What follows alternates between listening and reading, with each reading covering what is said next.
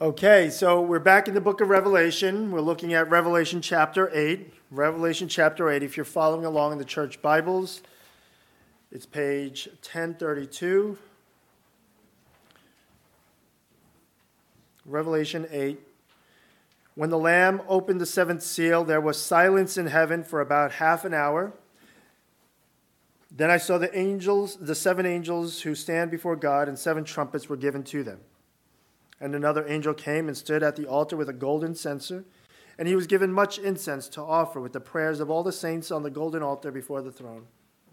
And the smoke of the incense with the prayers of the saints rose before God from the hand of the angel. Then the angel took the censer and filled it with fire from the altar and threw it on the earth, and there were peals of thunder, rumblings, flashes of lightning, and an earthquake. Now the seven angels who had seven trumpets prepared to blow them. The first angel blew his trumpet, and there followed hail and fire mixed with blood, and these were thrown upon the earth. And a third of the earth was burned up, and a third of the trees were burned up, and all green grass was burned up. The second angel blew his trumpet, and something like a great mountain burning with fire was thrown into the sea. And a third of the sea became blood. A third of the living creatures of the sea died, and a third of the ships were destroyed. The third angel blew his trumpet, and a great star fell from heaven, blazing like a torch, and it fell on a third of the rivers and on the springs of water. The name of the star is Wormwood. A third of the waters became wormwood, and many people died from the water because it had been made bitter. The fourth angel blew his trumpet, and a third of the sun was struck, and a third of the moon, and a third of the stars, and so that a third of their light might be darkened, and a third of the day might be kept from shining, and likewise a third of the night. Then I looked, and I heard an eagle crying with a loud voice as it flew directly overhead, "Woe, woe, woe to those who dwell on the earth, at the blasts of the other trumpets that the three angels are about to blow." This is the word of the Lord. Well, you want to keep that open if you're following along in a Bible, and there is a sermon outline for you in the programs. We'll be talking about prayer this morning. Prayer. It's like the easiest thing to do, and yet for some, it's the hardest. It's easy talking to God, but how is it that God's children can sometimes hesitate? Like praying in public? No thank you, right? Well, prayer is this very strange practice. We can't help talking to our God, and yet sometimes we can go days or weeks without talking to God. It's so natural to do, and yet we can feel guilty, and so we don't do it. We want to do it, but we might be afraid of doing it because what we pray for might not happen. Maybe you have no issues with prayer, but these are struggles that people have, and how can we make sense of it? Well, it's a big topic, and we're not going to cover everything, but who would have thought that we could learn something about prayer from the book of Revelation? Yep. We're back here. And yes, we've covered chapters 8 and 9 before in one go, but I think I might have just gone too quickly through that, so we're back at Revelation chapter 8. We'll give it another go. And as we'll see, prayer in the book of Revelation, as it is revealed to us, is an absolutely crucial weapon that we must wield as believers. Now, so as we look at the book of Revelation, let me try to recap really quickly, but I'm going to risk this where I'm going to try to kill 3 birds with one stone, not just 2. So my hope is that you might be intrigued even with that, and you'll keep listening, okay? What I'm going to talk about is the structure of the book, and that will hopefully remind us of what we covered, the content, and we'll even pick up an interpretation tip for the book. Those are the 3 birds, okay? Structure, content, and interpretation. 7, it features large in the book of Revelation. 7 is this symbolic number of perfect divine completion. And so the book starts off with Revelation chapter 1, a vision of Jesus, and then 7 letters that Jesus writes to the different churches in Asia Minor. Okay, that's chapters 2 and 3, those letters. There's the structure for you in chapters 1 to 3. Jesus' vision, letters. The letters are written by Jesus to the church to motivate Christians to keep believing and following their Lord and Savior. because they're facing many challenges in the world as a church. Okay? That's the content. It's a word for all the churches, not just those specific 7 named churches in Asia Minor. Okay, so that's the symbolic value. We're reading this. We read the letters, the 7 letters, because it does still apply to us. There we go. Structure, content, interpretation. Let's try that again as we continue in this review. After the 7 letters, chapter 4 and 5, God gives John a vision of the heavenly throne room and what the future of the church will look like. See, we need to visualize the finish line for the church to get across it. But not only do we get a finish line, the throne room in heaven, that is like where God the Father, and next to him is Jesus the Son, the slain Lamb, and around him are the 7 spirits, the Holy Spirit. That's the control tower of the universe, where God manages his creation and carries out his plan. And it's from that vantage point that the church will have explained to them the different challenges that they will face on the way. Steep hills to climb, ditches that they might fall into, and that is called the sinful, fallen world with God's judgment on it. And from that heavenly throne room at the center of the universe, 7 scrolls are unsealed by the slain Lamb of God, and it reveals the state of the world across all time, right up to the very end. Okay? If you remember, the first 4 seals were like the 4 horsemen of the apocalypse.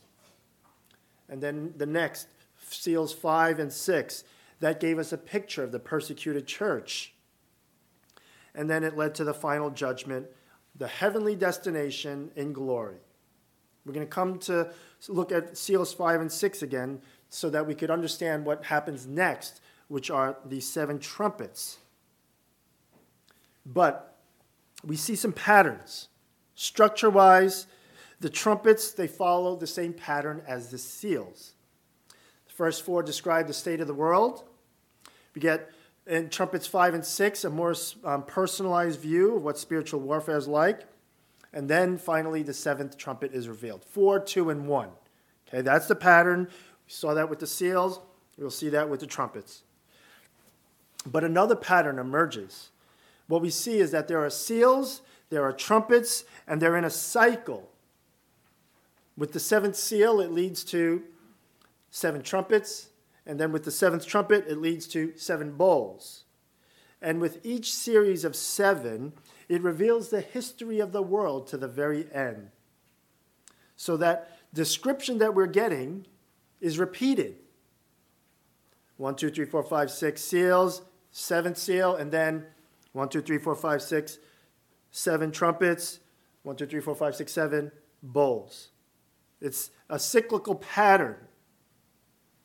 They represent the things that are going to happen in the last days, which is the time between Jesus' ascension and Jesus' return. We're getting the whole story of the world 3 times with the seals, the trumpets, and the bowls. It's cyclical. It's like a snowball rolling down a hill that gets bigger and bigger as it rolls. Why do we get a repeated history of the world? Because with each series of 7, these revelations, we get more explanation of what God is doing, how he is in control, and how he is helping the church. Okay, so the book structure of these 3 cycles, that affects the meaning and the interpretation. If we don't understand the structure in terms of a cyclical pattern, how else can it be understood? That's where each series of 7s, seals, trumpets, bowls, are happening consecutively, one after another, in terms of a specific period of history. Now, if the book of Revelation moves in that way, like a linear way through time, then we're getting a non-repeated history of what's going on in the world. And if we think the book unfolds like that, then we would read the book as if it were a divine schedule. This is where we're on the lookout for signs that signal each new period of history. Are we in the period of the seals or the bowls or the trumpets, right? We think that Revelation gives us this kind of code and predictive power. I want to say that the only date prediction that the book gives us is the clear and conclusive end.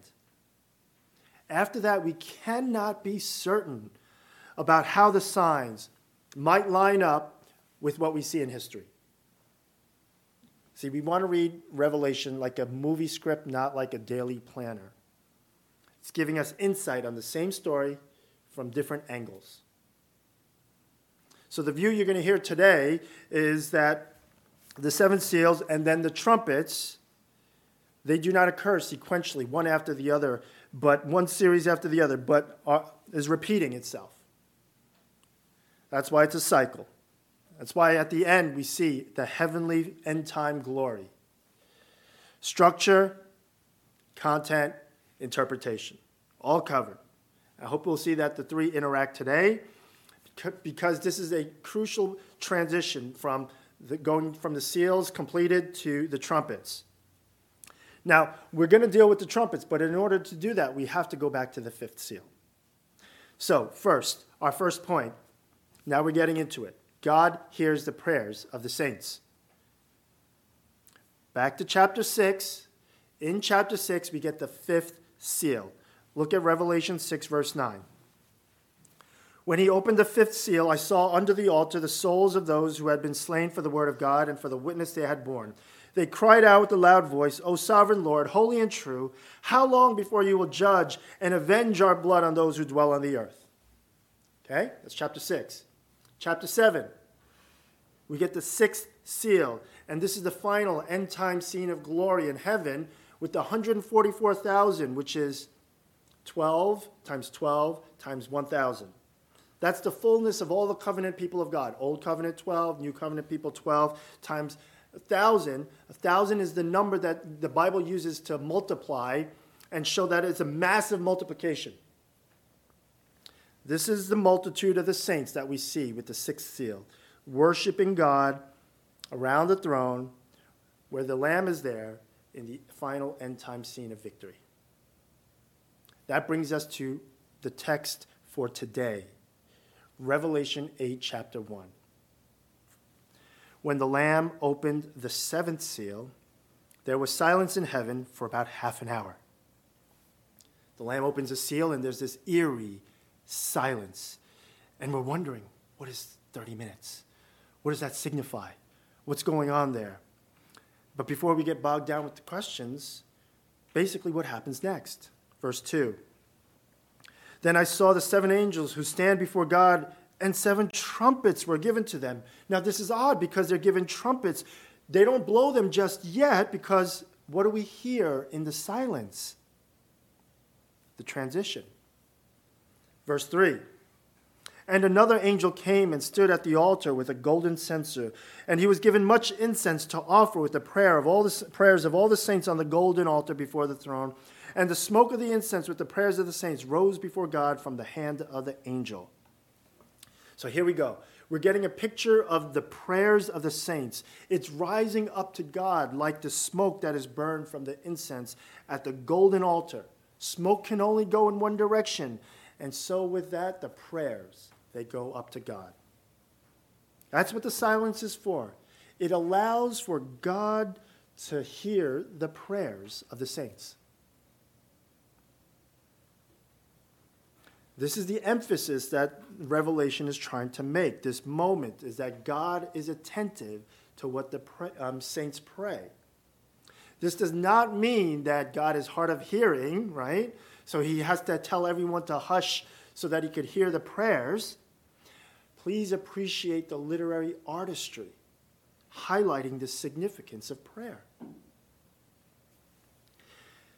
8 verse 3 says that the prayers of all the saints were brought to the golden altar. What were those prayers? It was something along the lines of the fifth seal that we saw, of the martyred souls. Remember that? 6:9. When he opened the fifth seal, I saw under the altar the souls of those who had been slain for the word of God, for the witness they had borne. They cried out with a loud voice, O sovereign Lord, holy and true, how long before you will judge and avenge our blood on those who dwell on the earth? How do we know those were the prayers that were brought up to God? Well, at the very least, the fifth seal prayer, that's the closest specific prayer that we've come across so far. And it's at the altar, so that gets us into the ballpark of the prayers of the saints. In fact, it sharpens the focus. Under the altar, we're getting the right perspective, the voice of the martyrs. We have to stop for a moment and think about the martyrs. Their experience, because their perspective will help us to understand what kind of prayers are being brought up to God. You know, martyrdom is like the clearest, the greatest, and the cruelest injustice that a Christian can face. It's an injustice that some Christians are willingly able to endure. They're voluntarily going through it. It's this double whammy that makes the prayers of the saint martyrs so significant to be heard. Injustice and intentionally being willing to bear the injustice. That's hard for us to think about, to imagine that we have to just take injustice. But surely these are among the prayers that God hears. Yes. These, as well as many other prayers that the living saints of the church make. But those prayers are all going to be similar in that it's dealing with injustice, fighting for justice. And I say that because the word justice in the New Testament is the same word as righteousness. From God's perspective, He's wanting the saints to live for righteousness. There is a saying, power, it makes gods, virtue, it makes martyrs. The martyrs are the ones who understand what God wants for them. And that's a righteous, holy, godly, faithful life. That matters more to these Christians than even their own lives itself. What can matter more to me than me? We might wonder. The martyrs have the answer. And what they're doing is just taking Jesus' words seriously to the fullest extent. What did Jesus teach his disciples? The Lord's Prayer, your kingdom come, your will be done on earth as it is in heaven. And what's God's will? What's the Lord's will? Jesus, what did he teach his disciples? He taught them the Lord's Prayer, and during the Sermon on the Mount, what else did he say? Seek first the kingdom of God and his what? His righteousness. The Lamb of God was slain to do the Father's will so that the church could live the life that God called them to live, which is a life of righteousness. Here on earth, not later in heaven. Those were the kinds of prayers that the saints were being made up to God. Now, does that mean, based on what I've just said, that we all have to become martyrs? Does that mean we have to pray that we would die for Christ so that he would hear our prayers? No. It's prior to that we would be praying in the categories that Christ died for, which is righteousness and sin. Right? So our prayers, the goal of our prayers is not so that we could die physically. We're not saying, help me to die. We're saying, help me to pursue righteousness. And then that might lead us to moments where we might feel uncomfortable. It might lead us to situations that might threaten our lives. But in our country, that's not common. And so it might lead us to want to become missionaries. Or it might just lead us to become gung-ho servants for the Lord. We do not have to pray that our lives would be threatened or that we would physically die. But what are your prayers like? Is heavenly seeing it. This text, it puts into sharp focus what our prayers are like or not like. And in that way, it's a helpful word about what our prayers could be like, ought to be like. We can pray anything. We can ask for anything from God. He hears them all. But I don't think I really need to work hard to convince you that we could all probably grow in praying for righteousness. The saints, they live for righteousness, and among the saints are the martyrs who have the unique opportunity to die for righteousness. But God hears our prayers.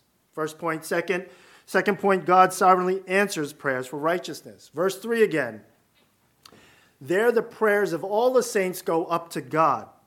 God hears. We can know that he hears because with the prayers, they're brought together with the golden incense. They're brought to the golden altar. The incense is burned. That's the fire of the Holy Spirit. And they're purified and they're lifted up to God. God loves to hear from his children. He loves to hear all kinds of prayers. He knows what you desire, what you need, what your hearts are like, and he refines our prayers. See, we're all on the journey of seeking to do the Lord's will. Even the holiest ones among us, the ones who appear to be holy, we're all struggling to pray, may your will be done, not mine. And so what we're seeing here in this scene is that God hears prayers, he refines them, he answers them to the point, and we need to see that he answers them to the point that we see that he is actually working with our prayers. God really works with our prayers. Why? What happens next? Verse 5. Then the angel took the censer, he filled it with fire from the altar, threw it on the earth, and there were peals of thunder, rumblings, flashes of lightning, and an earthquake. You know what word is important in that verse? The start of verse 5. Then. After the prayers were made and purified, what did God do? Then the angel took the censer, filled it with fire from the altar, and threw it on the earth. God answering prayers. And how he answers them are with peals of thunder, rumbling, flashes of lightning, earthquake. These are expressions of God's judgments. That's the seventh seal, and that brings us to the trumpets. Symbols signaling that God is acting in response to our prayers. Verses 4 and 5. Prayer like smoke. It rises up. And then what comes down? Judgments like thunder and lightning. And that squares with what the living saints are trying to live for. Righteousness. What the martyrs' prayers under the altar are. How long, O Lord, until you will judge and avenge our blood and deal with unrighteousness? Okay, that's the scene. Now, there are two things that we can take away from this. First, prayer is powerful. You know, how did the early church actually survive? Make it through Roman persecution, pressures from pagans. How did they preserve this gospel message, this unbelievable word, pass it on to the next generations to the point that we have the church today? Quoting the pastor Eugene Peterson, he writes, "They had neither weapons nor votes. They had little money and no prestige. Why didn't they have mental breakdowns? Why didn't they cut and run? They prayed." He goes on, the prayers which had ascended, unremarked by the journalists of the day, they returned with immense force. In George Herbert's phrase, as reversed thunder. Prayer re-enters history with incalculable effects. Our earth is shaken daily by it. Prayer, as the poet George Herbert described it, it is reversed thunder.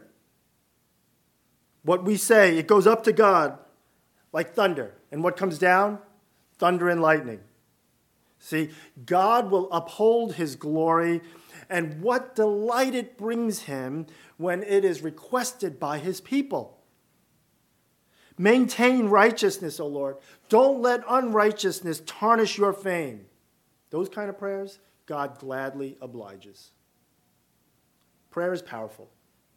But secondly, prayer is mysterious. There is this mystery to prayer.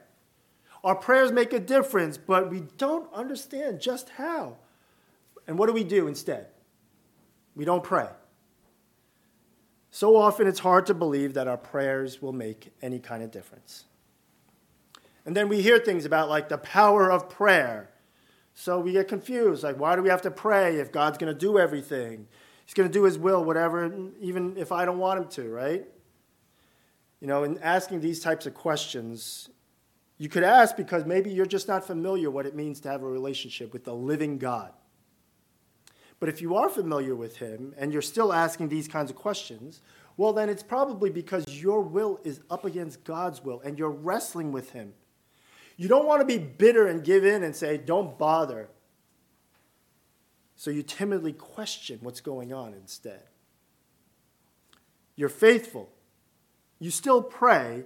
You're just a little hesitant now. You're fearful of disappointment. This is a very common concern. And so what advice do I have for you as a pastor, for those of you who are in this predicament?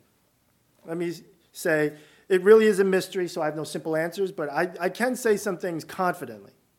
First thing that I'll say is this: don't stop praying. Don't stop calling out to your loving Heavenly Father. He may not be answering you in the way you want, but he is not some distant, heartless deity. To remind ourselves of this when we pray, maybe we could open our prayers by saying, "Dear, loving Heavenly Father," and actually meaning it. The second thing that I'll say is that part of this wrestling that we do with God in prayer, that's praying for your heart's desires, but we could also be praying for God's heart's desires. If I can put it simply, love what God loves and hate what God hates. I mean, isn't that how we keep God from becoming this cosmic vending machine? Just gimme, gimme, gimme. We start to actually even say, okay, what do you want, God? If we care about God, then we'll pray for his kingdom and what? His righteousness. In fact, if we're really sincere about thinking through this, then not only will we pray for his righteousness, we'll even be praying for what is unrighteousness. That God would deal with that he would grant us righteousness and that he would deal with unrighteousness. That is the martyr's prayer. Revelation 5:10. O sovereign Lord, holy and true, how long before you judge and avenge the blood of those who dwell on the earth? See, when we read a prayer like that, when we hear a prayer like that, we don't need to be alarmed. Because the martyr's prayer, this is not a prayer for vengeance, as in some bloodthirsty pride that they need to get payback their pound of flesh. They can pray this because they care about God's righteousness. It's to the point that they even gave up their lives for it. They'd rather do that than seek out vengeance sinfully. So they're proving that they care about God's righteousness and that God would deal with injustice, what is clear injustice. So the martyr's prayer, it's not a prayer for that are bitter or hateful against the persecutor, but because they hate unrighteousness. Pray that God deals with unrighteousness. That's how you press home your prayer. And that prayer, which says, "Yet not my will, but yours be done." Okay, so that's the scene from the seventh seal. Now we go to the trumpets. This is a transition, and this is significant. We're starting over again. We're getting a picture of what life is like in God's world, specifically what God does to deal with unrighteousness. Our final point, God deals with unrighteousness through creation. So we're going to look at the trumpets now. Remember the first four seals, the four horsemen of the apocalypse? We get four trumpets. It has the same explanatory power of the world under God's judgment. Now, when you can look at it that way, then explaining the trumpets, as crazy as it all sounds, it is kind of straightforward. We're just seeing what the world is like. Look at verse 6. Now the 7 angels who had the 7 trumpets prepared to blow them. The first angel blew his trumpet, and there followed hail and fire mixed with blood, and these were thrown upon the earth. And a third of the earth was burned up, and a third of the trees were burned up, and all green grass was burned up. Now, at this point, your head's dizzy. You're trying to figure out, okay, how do we make sense of this? How are we to understand this? How literal are we supposed to get? How are we supposed to see those signs in society today? Well, I want to bring to your attention this Bible interpretation method called simplistic spirituality. This is where we say, I'm just a humble Christian. I'm not educated like those scholars. And it's just all complicated. And so I'm just going to go with the simple interpretation and look at what's going on in the world. That's what I see here in the Bible. That explains it. Done.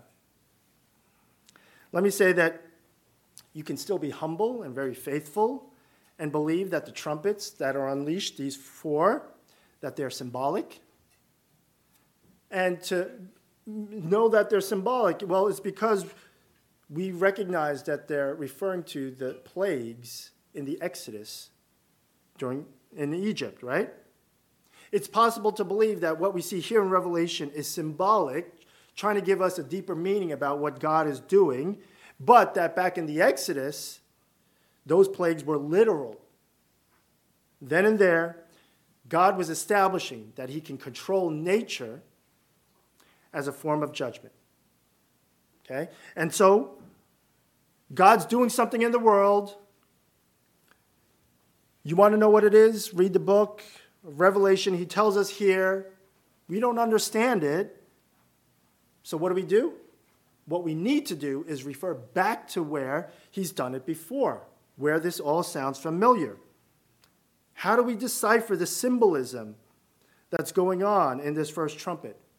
The Bible's prior use. That's how we do it. See, that background serves as the foundation for being sensitive to this genre, this style of writing, which is called apocalyptic, which is highly symbolic.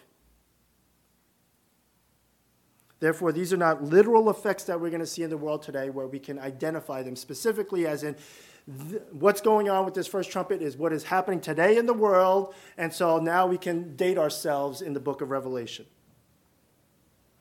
That's not how it's working. Having said that, how do we understand what this first trumpet means?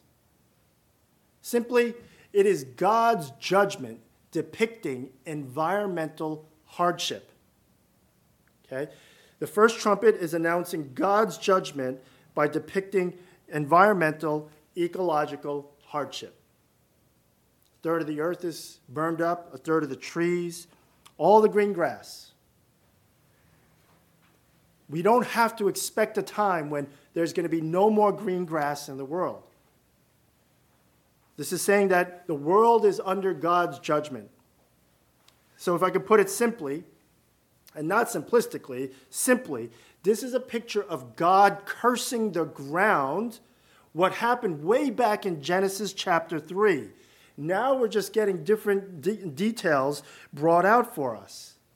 So hail, fire, blood, all that's thrown down. What is that? It's an expression, God demonstrating that he is the active agent in the fallenness of this creation, putting it under his judgment. That's what it means. See, now, we've got to cover that kind of ground first before then we can say, okay, what does it look like for us today? And we can see examples. Let me just give you an example, and let's work through that. The Amazon is called the lungs of planet Earth. And now it's being deforested at an alarming rate, and it's all done out of greedy exploitation. Should we be surprised at that? We shouldn't. It is sinful. It is detrimental to our future. God in his judgment is allowing that to happen. That's the judgment that God makes. He lets the people do their sinful things so he leaves us with the consequences. But the Amazon predicament, right? That is not meant to be the sign of the first trumpet. It's an example of, but we've seen these kind of examples throughout history. Look at the environmental impact of the Industrial Revolution. Which one are we going to go with? Which sign fits? That's not how it's meant to be understood. The point is, this is what it's been like since Genesis chapter 3, and God's hand has been in it. It's God's response to mankind's rebellion. That's why when we're trying to work out what is a third, what does it mean that a third of the earth is burned up? It's not a literal 1/3 of the earth. What it's symbolizing is that God's judgment is not total and final, but it is partial and limited according to God's measured response. I hope that explanation helps to understand this wacky first trumpet. Let's see it again with the next trumpet. The second trumpet signals economic hardship. Verse 8. The second angel blew his trumpet, and something like a great mountain burning with fire was thrown into the sea, and a third of the sea became blood, a third of the living creatures in the sea died, and a third of the ships were destroyed. Do we realize that catastrophic events can affect and disrupt food supply chains? Because that's what this picture is depicting for us. This mountain thrown in the sea, that's like earthquakes or other meteorological events like weather events like El Nino, anything like that impacts the environment and then subsequently crops and harvests. And there's a ripple effect. It can even affect transportation and global supply chain. That's what's being hinted at by a third of the ships being destroyed. God affects the environment to the point that commerce can be affected as well, disrupted. As complex and as global as our economy is, there's a lot of exploitation and greed and corruption and sin, and God's bringing judgment on that. He's allowing it to happen. And the fact that only a third of the environment is affected and not more, like a half, man, those effects would be devastating on our economy. But the Lord is restraining evil as well from doing more damage. That's what the third also symbolizes. His hand is in it, he's affecting it, but it's not total. He's limiting the damage. All right, I hope that, again, we can work with that explanation. The third trumpet, it signals existential hardship. Look at verse 10. The third angel blew his trumpet, and a great star fell from heaven, blazing like a torch, and it fell on a third of the rivers and on the springs of water.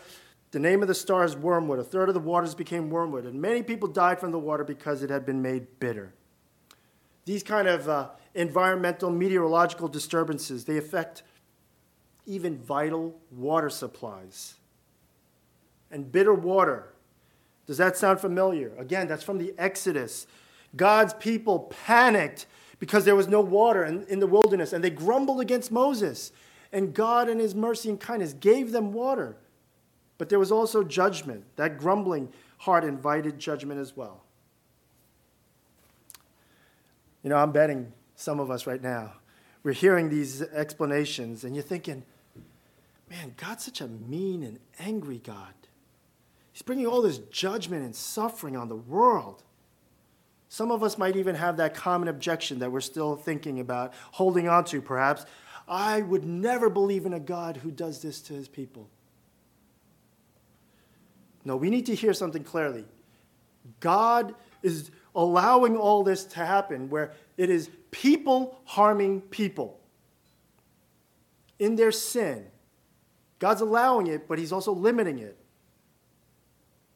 And he acts and allows flourishing to still occur while people are shaking their fists at God. They're denying his rightful place as creator and owner of all things. What they're thinking instead is, no, I'm in the right, and I'm going to judge God. No, God judges unrighteousness through the creation to show that man is not in control, but that God is, that he is God. In fact, sometimes God allows what is in mankind's control to happen. Let me give you a local example. You know the Hatter in Alice in Wonderland? Why is he called the Mad Hatter? Well, it's because felt hats were made from animal skins that were treated with mercury, which affected and poisoned the workers, and it led to all kinds of mental problems. And more specifically and local to us, Danbury, Connecticut, the late 19th century, turn of the century, Danbury, Connecticut was the hat capital of the world. And they used mercury from the hat factories, and they let it go. They discarded it into the rivers. And that was the water supply for our fellow Connecticuters, the nutmeggers, right? And it led to a health condition, mental health conditions, all kinds. It's called the Danbury Shakes. It was an existential hardship for that generation of people. And that's just one example of many that abound in human history. Problems caused by ignorance, negligence, and no doubt greed. Just a small example of God letting people go according to their foolish consequences, existential problems. All right, so God's judgments. God is working with the Hebrew categories of creation, which covers land, air, and sea. We've covered land and sea, so what's left? The fourth trumpet. Revelation 8:12. The fourth angel blew his trumpet, and a third of the sun was struck, and a third of the moon, and a third of the stars, so that a third of their light might be darkened, and a third of the day might be kept from shining, and likewise a third of the night.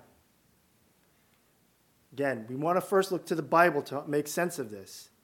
This reminds us again of the plagues in Egypt, the 9th plague in the Exodus, before that final plague, the clinching plague. And then we also see from Jesus, his own crucifixion. There was darkness that came over the day. At midday, that was an expression of God's judgment. What does this kind of expression look like in today's terms? I was able to give you examples and explain it for the other trumpets, but for this, I have no example, no explanation. I do not know. But what we're meant to take away from all of these trumpets is that nothing in creation is outside of God's control, and everything is used for his purposes. We're not covering the science here of what's going on, what could possibly be happening, because it's not a scientific explanation. The question is not how, but who and why. This is God's explanation for why the world is the way it is. Fallen into sinful rejection of God, inviting his judgment. And we get it all from different perspectives. For example, Paul in Romans 8:20, this is what he says.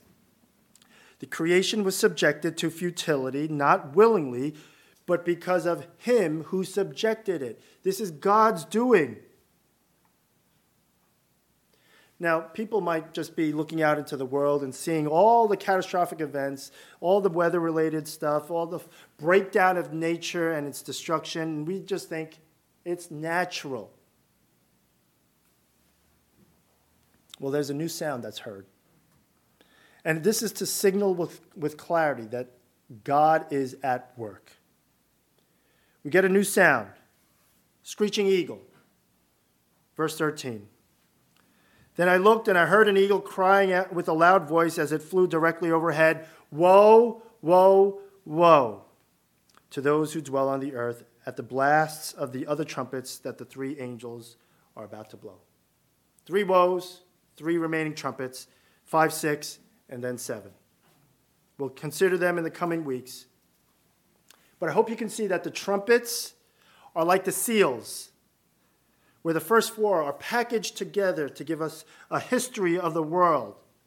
The next 2 we'll see that are revealed are more personalized, and then the final 7th trumpet blast. There we go. So to draw it to a close, what have we seen, and then how do we apply it? From the trumpet blasts, God's judgment is being announced against unrighteousness. That is in response to the prayers of the saints. See, it takes acts of nature on that kind of scale to deal with sinful rebellion.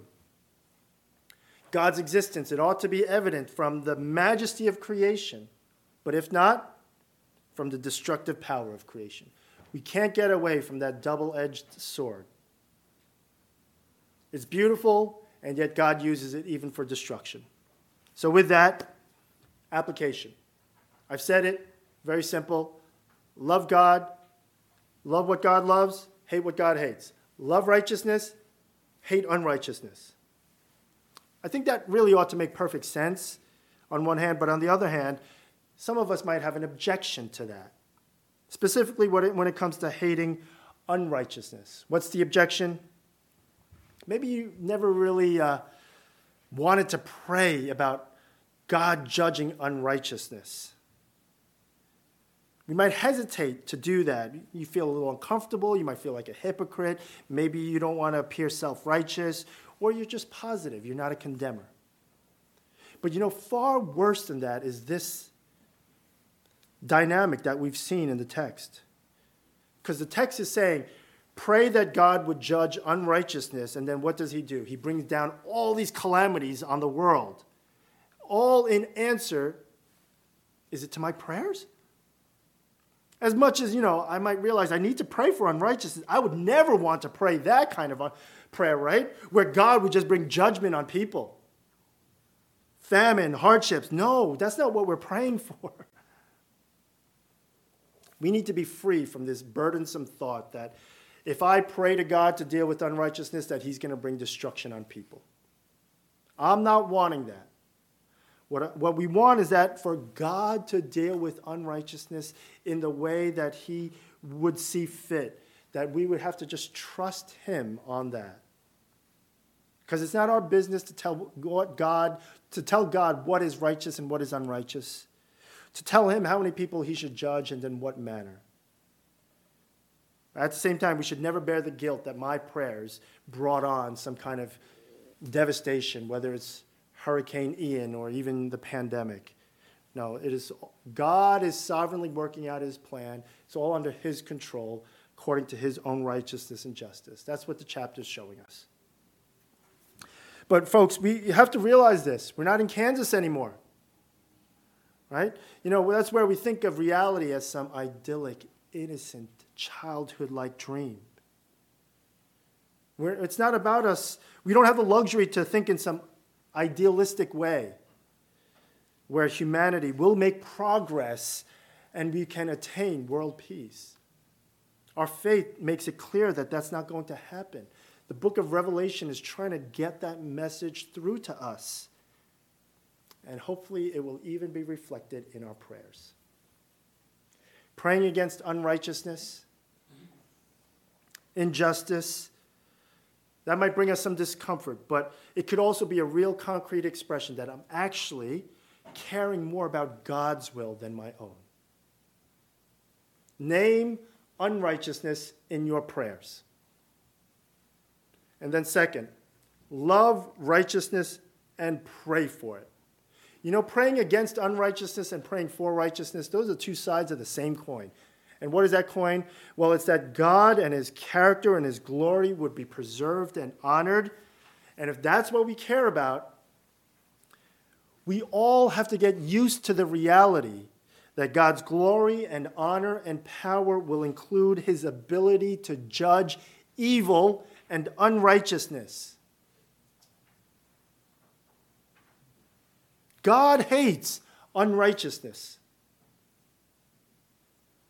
He loves righteousness. Where do we see that most clearly? God hates unrighteousness so much that he would deal with it. And he would deal with it in the only way possible, which is righteously. For us, we can say we hate unrighteousness, and sometimes it can show in some really kind of hard ways, where we're unrighteous, where we're condescending, if we're not careful. No, God would hate unrighteousness. He calls it out. He brings on expressions of judgment to try to get us to repent. But ultimately, the 4 trumpets, what we see in our passage today, they're being blown because evil and wickedness are that bad, so bad that God would spare the creation, the final judgment, and he poured out his wrath on his Son. See, at the cross, that's where love and wrath meet. And so the loving act of mercy that God shows us is that even the wicked can return to God and find forgiveness. That's how much God cares about righteousness.